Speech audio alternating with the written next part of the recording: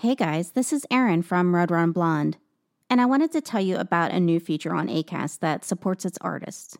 It's the supporter feature. Listeners to Red Run Blonde can now donate and support the podcast.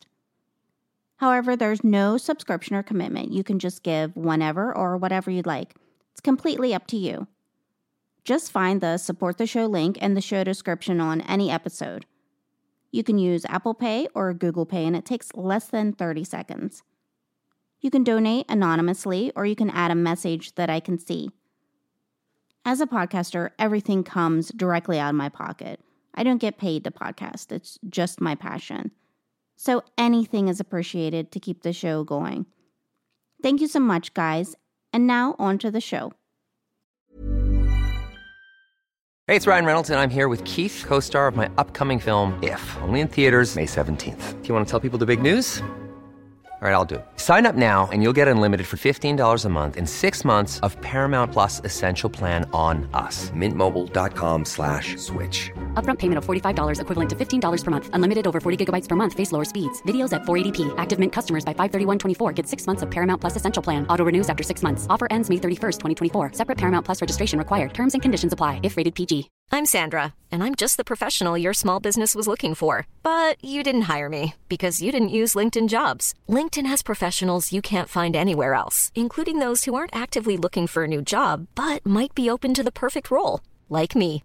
In a given month, over 70% of LinkedIn users don't visit other leading job sites. So if you're not looking on LinkedIn, you'll miss out on great candidates like Sandra. Start hiring professionals like a professional. Post your free job on linkedin.com/people today. Hello and welcome to Red Run Blonde. This is a true crime podcast. Each week, I'll explore a case, the victims, the facts, and the mystery surrounding it. Some are solved, some remain unsolved. I'm your host, Erin Fleming.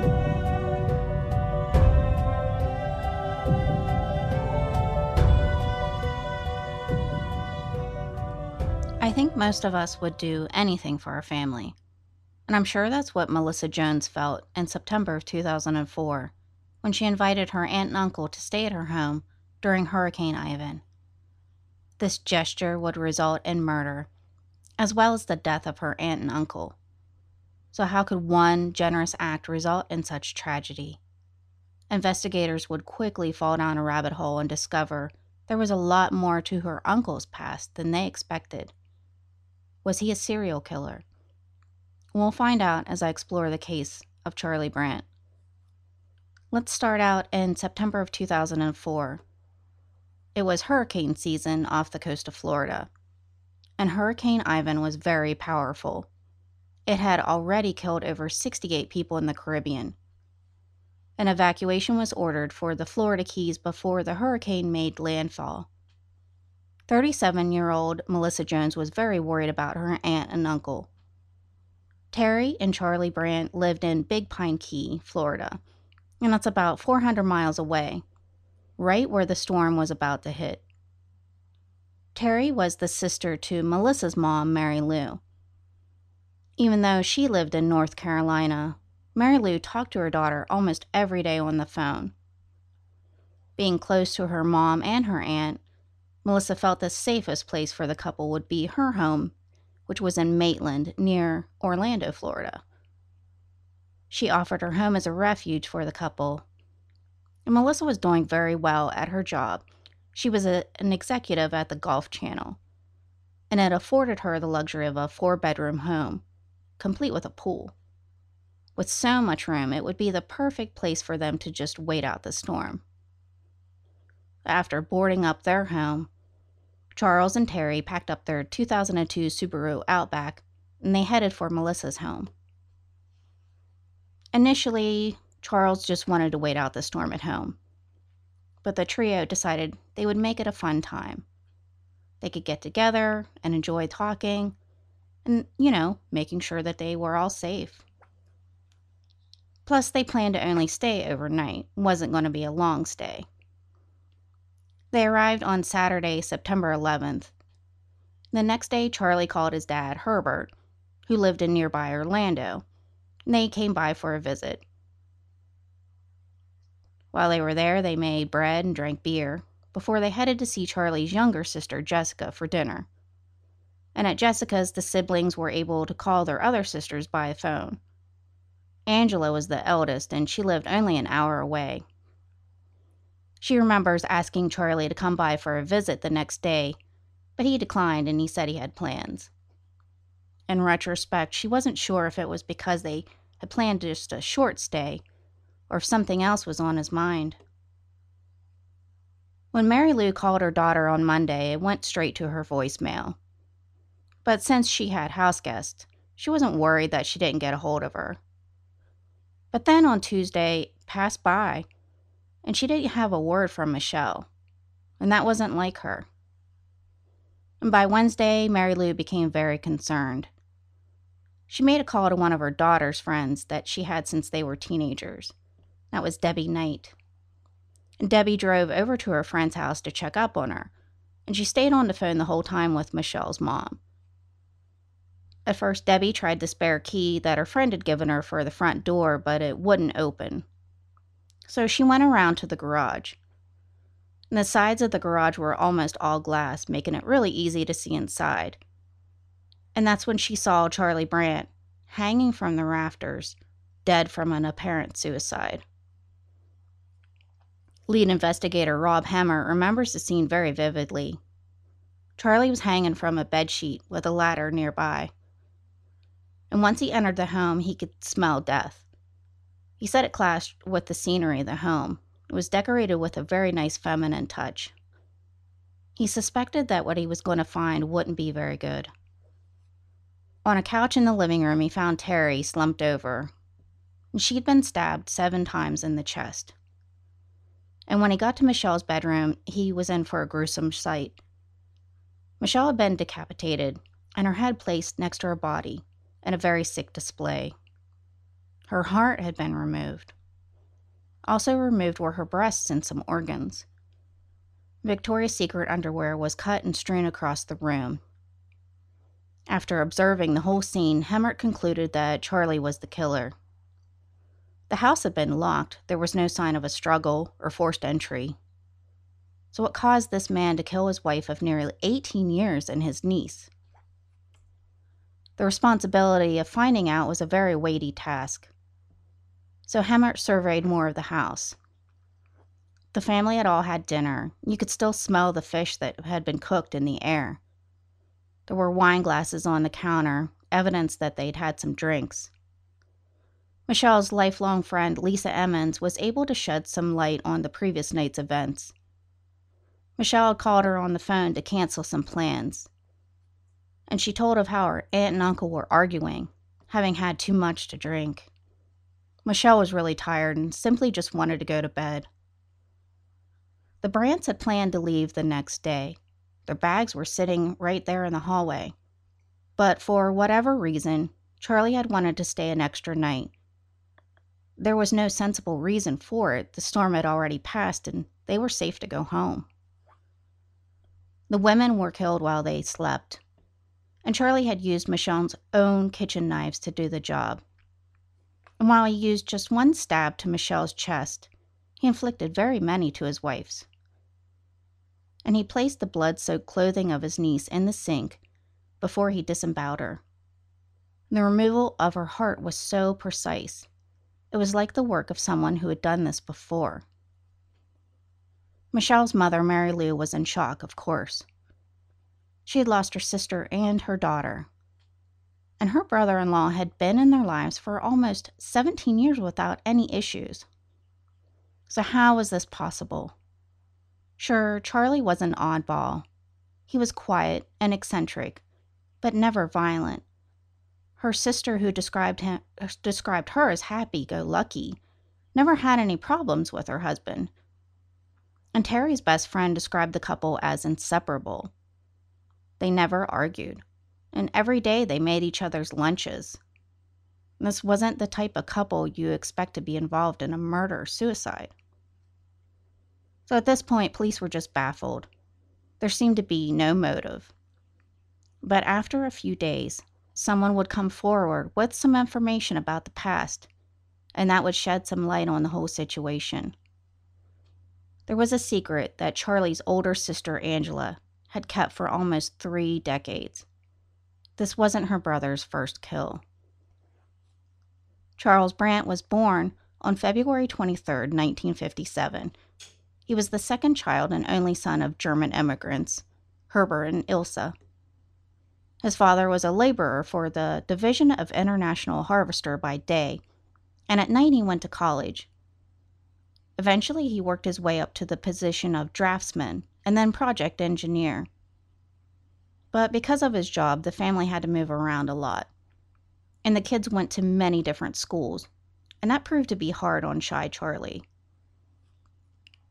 Finally, in September of 1968, Herbert was transferred to the Plains Fort Wayne, Indiana location as a permanent move.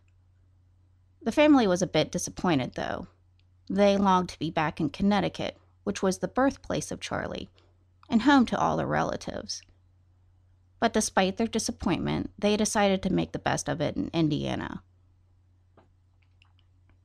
Summers and Christmas were spent in sunny Florida, and there Charlie would hunt with his father in the morning and spend the remainder of the day on the beach with the rest of the family. When he was 12, Charlie got a dog for Christmas that year. And like most puppies, the dog was very unruly. It made messes on the floor, and it wouldn't come when called. But I think any reasonable person would understand that's how puppies behave. The next Christmas, the dog went with Herbert and his son on their hunting trip, which was a big mistake. The dog ran behind some bushes. Perhaps it was spooked by the guns or just checking out the scenery. Regardless, it wouldn't come out. Herbert got angry and he shot at the bushes. He claimed he was only trying to scare the animal out, but his shot killed the dog, which devastated his son. However, the father and son never discussed this incident, and they returned home to Indiana in silence. The night of January 3rd, 1971, was a typical night in the Brandt household. Their youngest sisters, which were ages 2 and 4, were asleep in the shared bedroom, and 13-year-old Charlie and 15-year-old Angela were each in their own rooms reading and doing homework. Herbert was in the bathroom shaving, and his pregnant wife was taking a bath. Angela remembered hearing her father yell, "Charlie, stop!" before she heard a gunshot. So unbeknownst to any of the family, Charlie had gone into his parents' bedroom and he'd taken his father's handgun from the nightstand. He shot his 39-year-old father while he was shaving, turning the gun next on his 40-year-old mother. Herbert fell to the ground. Angela heard her mother yell, "Angela, call the police," before she heard 2 more shots. Charlie shot his mother once in the chest, and once again in the abdomen, the shot hitting the unborn baby boy in her stomach, killing it instantly. Ilse and the baby died in the bath. She was 8 months pregnant. Angela ran from the bedroom where she encountered her brother in the hallway, and he tried to fire on her too, but the gun either jammed or was out of bullets. So he attacked her physically. The older sister managed to get a hold of the situation by looking into her brother's eyes, pleading with him to stop.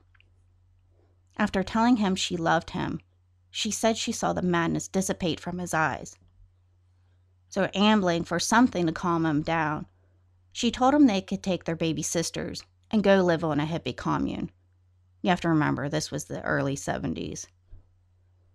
And when she saw this appeased him, she took that moment to run from his grasp. She tore out of the house through the snow, wearing only her bloody nightgown. Angela ran to the next-door neighbor's house, pounding on the door for help. 16-year-old neighbor Sandy Radcliffe was surprised to hear someone knocking that late at night, and she hesitated to answer. By the time she got to the door, she was met not by Angela, who had fled to another neighbor's, but Charlie.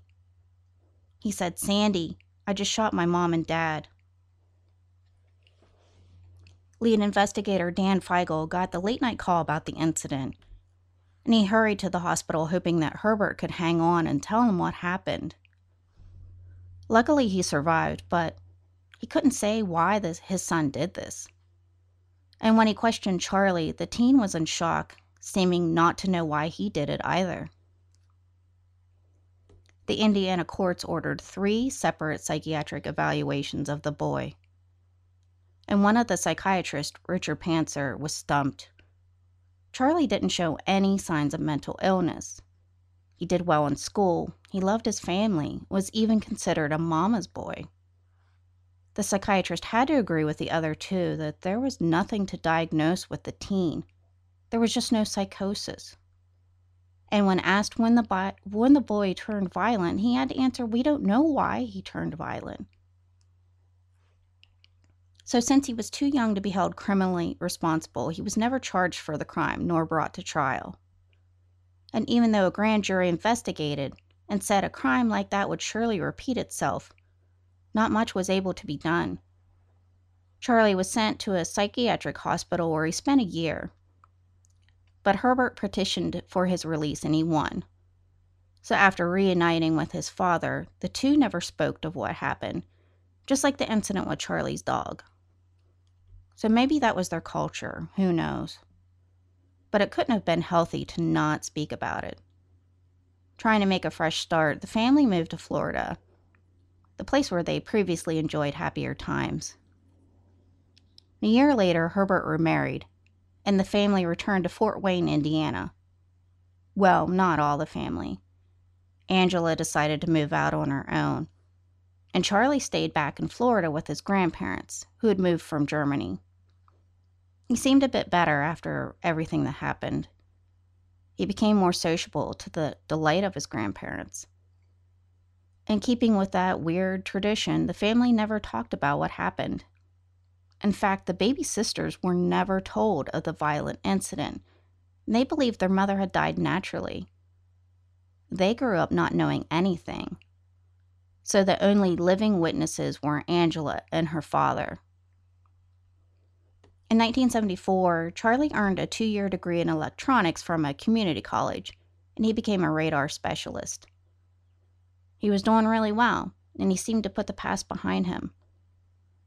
By April of 1985, he was working at the Ford Aerospace and Communications Service Electronic Warfare Range, which was in Astor near Daytona Beach. And it was around that same time that he was set up on a blind date by Jim Graves, who, at the time, was married to his sister Angela. Charlie instantly fell for Teresa Helfrich, who was a manager at a retail store in Daytona Beach. Terry, as she was known, also fell for Charlie. The 2 decided to quickly marry, but not before Jim insisted that Charlie tell her what happened in the past. He still remembered the day his wife Angela broke the news of her brother's past to him. He said he came home from work to find his wife in tears. And when she kept the secret, or she confessed his secret, he was dumbfounded. And Charlie was one of the nicest guys he'd ever met. He wouldn't even kill a bug in the house. And assuming it was some issue that he'd overcome, he still urged him to come clean with Terry. Jim just always assumed that he did. He said one time he visited the married couple, and when he asked if kids were in the future, Terry said she thought it best not, considering what happened.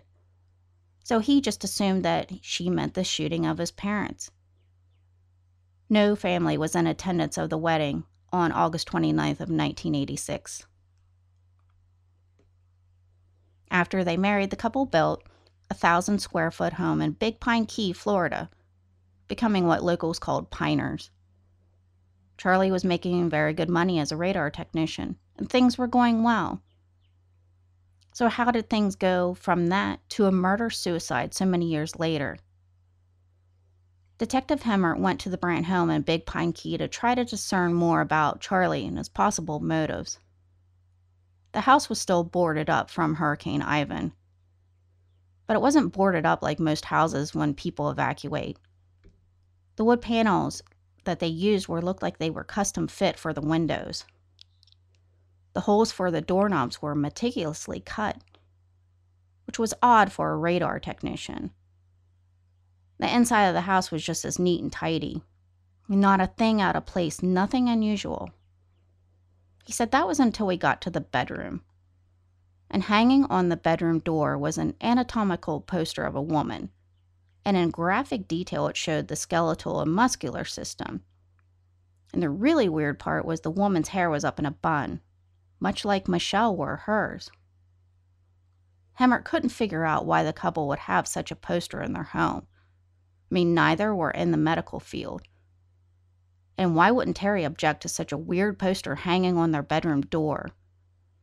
I mean, I know couples don't always agree on decor, but I think if I had something really strange hanging up and someone in my family objected, I would just take it down. I mean, surely Terry had to think that was strange. But if she did, no one had any idea. They found diaries that she kept, but nothing out of the ordinary popped up in them. The most that she would write would be "strange day," and then not elaborate on why. She did have several entries in which she noted that Charlie had been out late at night, or all night, without an explanation.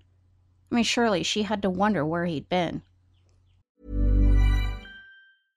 Imagine the softest sheets you've ever felt. Now imagine them getting even softer over time. That's what you'll feel with Boll & Branch's organic cotton sheets. In a recent customer survey, 96% replied that Boll & Branch sheets get softer with every wash. Start getting your best night's sleep in these sheets that get softer and softer for years to come. Try their sheets with a 30-night guarantee. Plus, get 15% off your first order at bollandbranch.com. Code BUTTERY. Exclusions apply. See site for details. If you thought the only way to get a more defined jawline with natural-looking results was through surgery, think again. Juvederm Volux XC is a non-surgical injectable gel filler that improves moderate to severe loss of jawline definition and can help you achieve natural-looking results with little downtime. Even better, this improved definition lasts up to 1 year with optimal treatment. No maintenance required. Improve jawline definition for a smooth, sculpted look with Juvederm Volux XC. For important safety information and to find a licensed specialist, visit Juvederm.com. That's JUVEDERM.com. Not for people with severe allergic reactions, allergies to lidocaine, or the proteins used in Juvederm. Common side effects include injection site redness, swelling, pain, tenderness, firmness, lumps, bumps, bruising, discoloration, or itching. There's a risk of unintentional injection into a blood vessel, which can cause vision abnormalities, blindness, stroke, temporary scabs, or scarring. Talk to a licensed specialist to find out if it's right for you.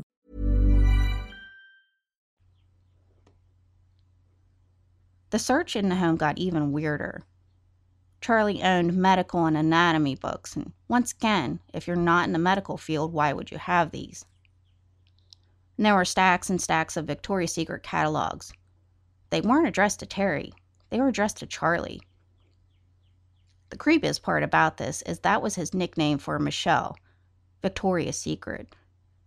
He even told his coworkers about calling her that. And unbeknownst to her, he had an infatuation with Michelle. I'm sure she kind of got the hint, but couldn't have taken it seriously and probably just shrugged it off, not knowing of the seriousness of the obsession. She probably just kind of avoided him like that weird uncle at Thanksgiving dinner that says inappropriate things to you. There was no way she could know of his dark fantasies. And that was what was discovered next, the extent of his dark desires. When his computer was examined, they found that he visited sites about violence against women, necrophilia, death fantasies.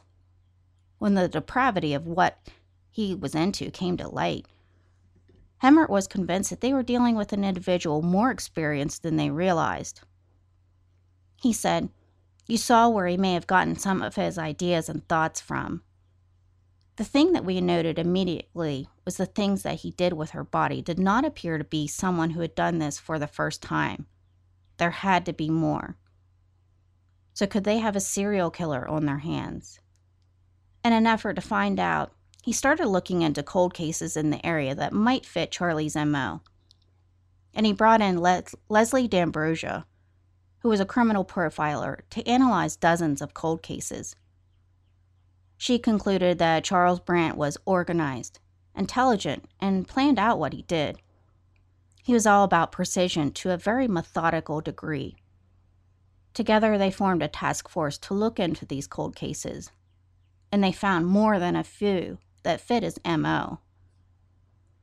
The first case was from September 20th, 1978. 12-year-old Carol Sullivan disappeared from her bus stop in Volusia County. Her body was never found, but a skull was recovered, which was found in a bucket, which many think was hers. And at that time, Charlie would have been 20, and he lived in Volusia County, but he was never tied to the crime. The next case occurred on December 16th of 1988. Nursing student Lisa Sanders was from Big Pine Key, and on that night she attended a party on nearby No Name Key. She was last seen walking on foot, most likely on her way home. Her body was found on an unpaved road by a gravel pit. She'd been beaten, stabbed, and dragged behind a car with a rope around her neck. And missing were her heart, ovaries, eyes, bladder, and parts of her brain. The next murder would have happened only 4 blocks from the Brandt home in 1989, when some fishermen under a bridge thought that they reeled in a mannequin. They were horrified to realize that it was actually the body of a woman. The lead investigator on the case was Monroe County Homicide Detective Trish Daly, and she found that the victim was 38-year-old Sherry Paricio, who was a local homeless woman. Sherry lived on a small rowboat. Now, at the end of the day, she would put her bike on the boat, and she would take the boat about 100 yards offshore where she would sleep. Detective Daly figured that she was probably placed on the boat with her feet hanging off the stern. She'd had her heart cut out very precisely. And like some of the other victims of Charles Brandt, decapitation was attempted, but this time it wasn't successful. However, her throat was slashed with such force that the blade cut through her spine. And on the bottom of her boat were knife marks. It was as if her board was used as a cutting board. The major aspect that trying to tie Charlie to this crime was his strong resemblance to the sketch of a man who had been seen running across the highway near the scene. The Brandts had moved to the area just 3 months previous to this murder. And not only that, but at the time, his own wife suspected him of this crime. So his ex-brother-in-law, Jim, told of an encounter with Terry that had shocked him. She told Jim about how she came downstairs late one night, and she found Charlie just covered in blood. His excuse was that he'd been cleaning a fish, but it was the middle of the night, and he hadn't been fishing that day. So considering his past, she suspected that he'd done something awful. And when she heard about the woman who was killed, she was even more suspicious. But when she point blank asked him about it, he denied it. So whether or not that was enough for her is an absolute mystery. She never reported anything. Regardless of what she did or didn't do, Brandt was officially named the killer in 2006. The next murder's details were a bit harder to pin down. The only thing that I found was in Big Pine Key there had been a rape and murder of a 4-year-old girl and was either in 1988 or 1989. Then on November 24th, 1995, Darlene Toller was found dead. She was a sex worker in Miami's Little Havana area. Detective Pat Diaz was the lead investigator. Darlene had been found with her heart removed, and she'd been decapitated. Her body was found by the highway wrapped in a blanket, which was then wrapped in plastic and tied. And Diaz said it was tied so neatly it looked almost like a package. Dog hairs found on the blanket were similar to dog hairs found in the back of Brandt's truck. And Charlie used that highway on a regular basis. In fact, he kept track of his mileage every time he got gas. And there was an entry for 100 miles the day of that murder. And that's the exact distance from Miami to Big Pine Key. The task force kept finding more and more cases that seemed to fit this profile. And the terrifying thought was how well-traveled Charlie was. He'd been all over the place, even all over the world. So there might be countless crimes that could be attributed to him, and there was simply no way of knowing for sure. Jim recalls another odd story which, in retrospect, reveals a lot. At this time, he'd been divorced from Angela, but he and Charlie remained friends. And one night, they were out at a bar drinking. And Jim had just been through a very rough breakup with a girl. And they got on the subject of revenge. And Charlie said to him, "Well, you know the best way to get revenge would be to cut someone's heart out." Jim admits he was a bit shocked and he just kind of changed the subject. Now, of course, it reveals a lot about how Brandt thought. The question that sticks in investigators' minds was, how much did Terry know? Detective Daly had a theory. She said, "You're talking about somebody that you're in a relationship with. You don't want to believe that somebody you've committed your life with would commit a crime, especially that heinous." Obviously, Charlie Brandt kept a lot to himself, because many who knew him were absolutely shocked that he could have committed these crimes. They just knew him as a nice guy. And some even blame Herbert and Angela Brandt, saying they could have prevented his crimes. Michelle's parents, Mary Lou and Bill, do. They think they should have gotten him help. Bill said, "This man may have been able to have been stopped. He may never have been cured, but he could have been stopped." As much as I feel for their pain, I don't think the Brandts could have done anything. You have to remember, he wasn't diagnosed as being mentally ill. He had 3 different psychiatrists examine him, and they couldn't find any mental illness. Plus, Charles Brandt was eventually an adult, and unless you have legal control over someone, you can't control whether or not they get any kind of help. I know, I've been down this road before with a family member. Someone can't be admitted against their will unless they're very ill or they're threatening to kill themselves. So as a concerned family member, you have no rights and your hands are tied. Angela confessed to Mary Lou that she was glad her brother had killed himself. She'd been terrified of him. She always thought that he would come after her and finish the job. And because of what happened that night, she was never able to sleep with an air conditioner on, and she had to have all the windows opened and unlocked in case she needed a fast escape like on that night. I think if she could have done anything about her brother, she probably would have. She was in fear. But this is all conjecture. As far as their father, I think he felt better just pushing things under the rug. Out of sight, out of mind. The Brandts have refused to allow the state to release Charlie's medical records from when he was in the psychiatric hospital. But in July of 2006, an Indiana judge allowed these records to be released to Rob Hemmert, but not to the public. It was done in the hopes that it'll help with the investigation of more cold cases that might be connected. Michelle's parents are trying to get together a public database like the ones used for sex offenders that would list anyone who had committed a murder, regardless of their age at the time. They feel that this might prevent what happened to their daughter happening to someone else. And Hemmert is still working on the cold cases, admitting it's an enormous amount of time and legwork. He said a lot of their resources are limited, but they're not giving up. In the end, who knows how many murders they will eventually tie to Charles Brandt. The scariest part is no one can even determine what drove him to do what he did. Was he misdiagnosed, or was there some abuse in his childhood that was never brought to light? And that could very well be. Who knows? People don't just kill for no reason. Either they've suffered some form of abuse themselves, or they've had some sort of mental illness. Maybe he was just a sociopath. Since he killed himself, we'll just never know.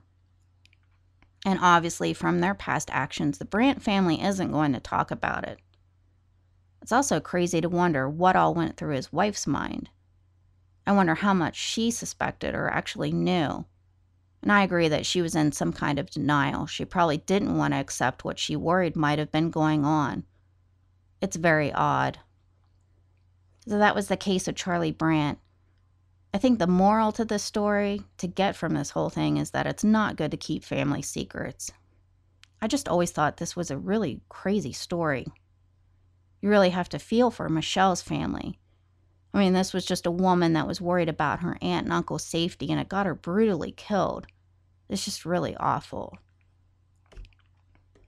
Thank you so much for listening. I wasn't sure I was going to get this one out this week. I was laid up for a day and a half with some kind of weird flu thing. But I'm very thankfully much better and was able to get the rest of the podcast written and recorded. Also really excited to say that I've hit somehow 10,000 listens since I switched from SoundCloud to Acast. And that was scary at first because I had a lot of listens on SoundCloud and I wasn't sure I was going to get listeners after the move. But thank you so much to everybody who's checked the podcast out there. I still can't figure out iTunes analytics, so I have no idea how I'm doing there. But sincerely, thank you so much for listening. I'm really amazed. And thank you so much for listening this week, and catch you next time.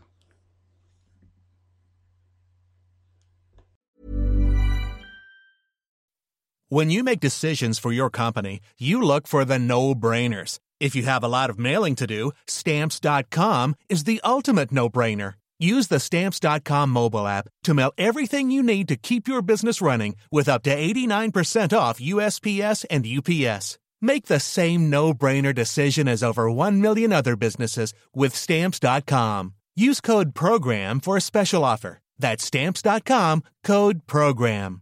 The secret to summer-ready skin is here. Osea's #1 best-selling Undaria Algae Body Oil, clinically proven to instantly improve skin elasticity and transform dry skin to silky, soft, and unbelievably glowing. Its signature scent of freshly squeezed grapefruit, cypress, and mango mandarin transports you to sun-kissed summer days. Get healthy, glowing skin for summer with clean, vegan skincare from Osea. Get 10% off your first order site-wide with code GLOW at OseaMalibu.com.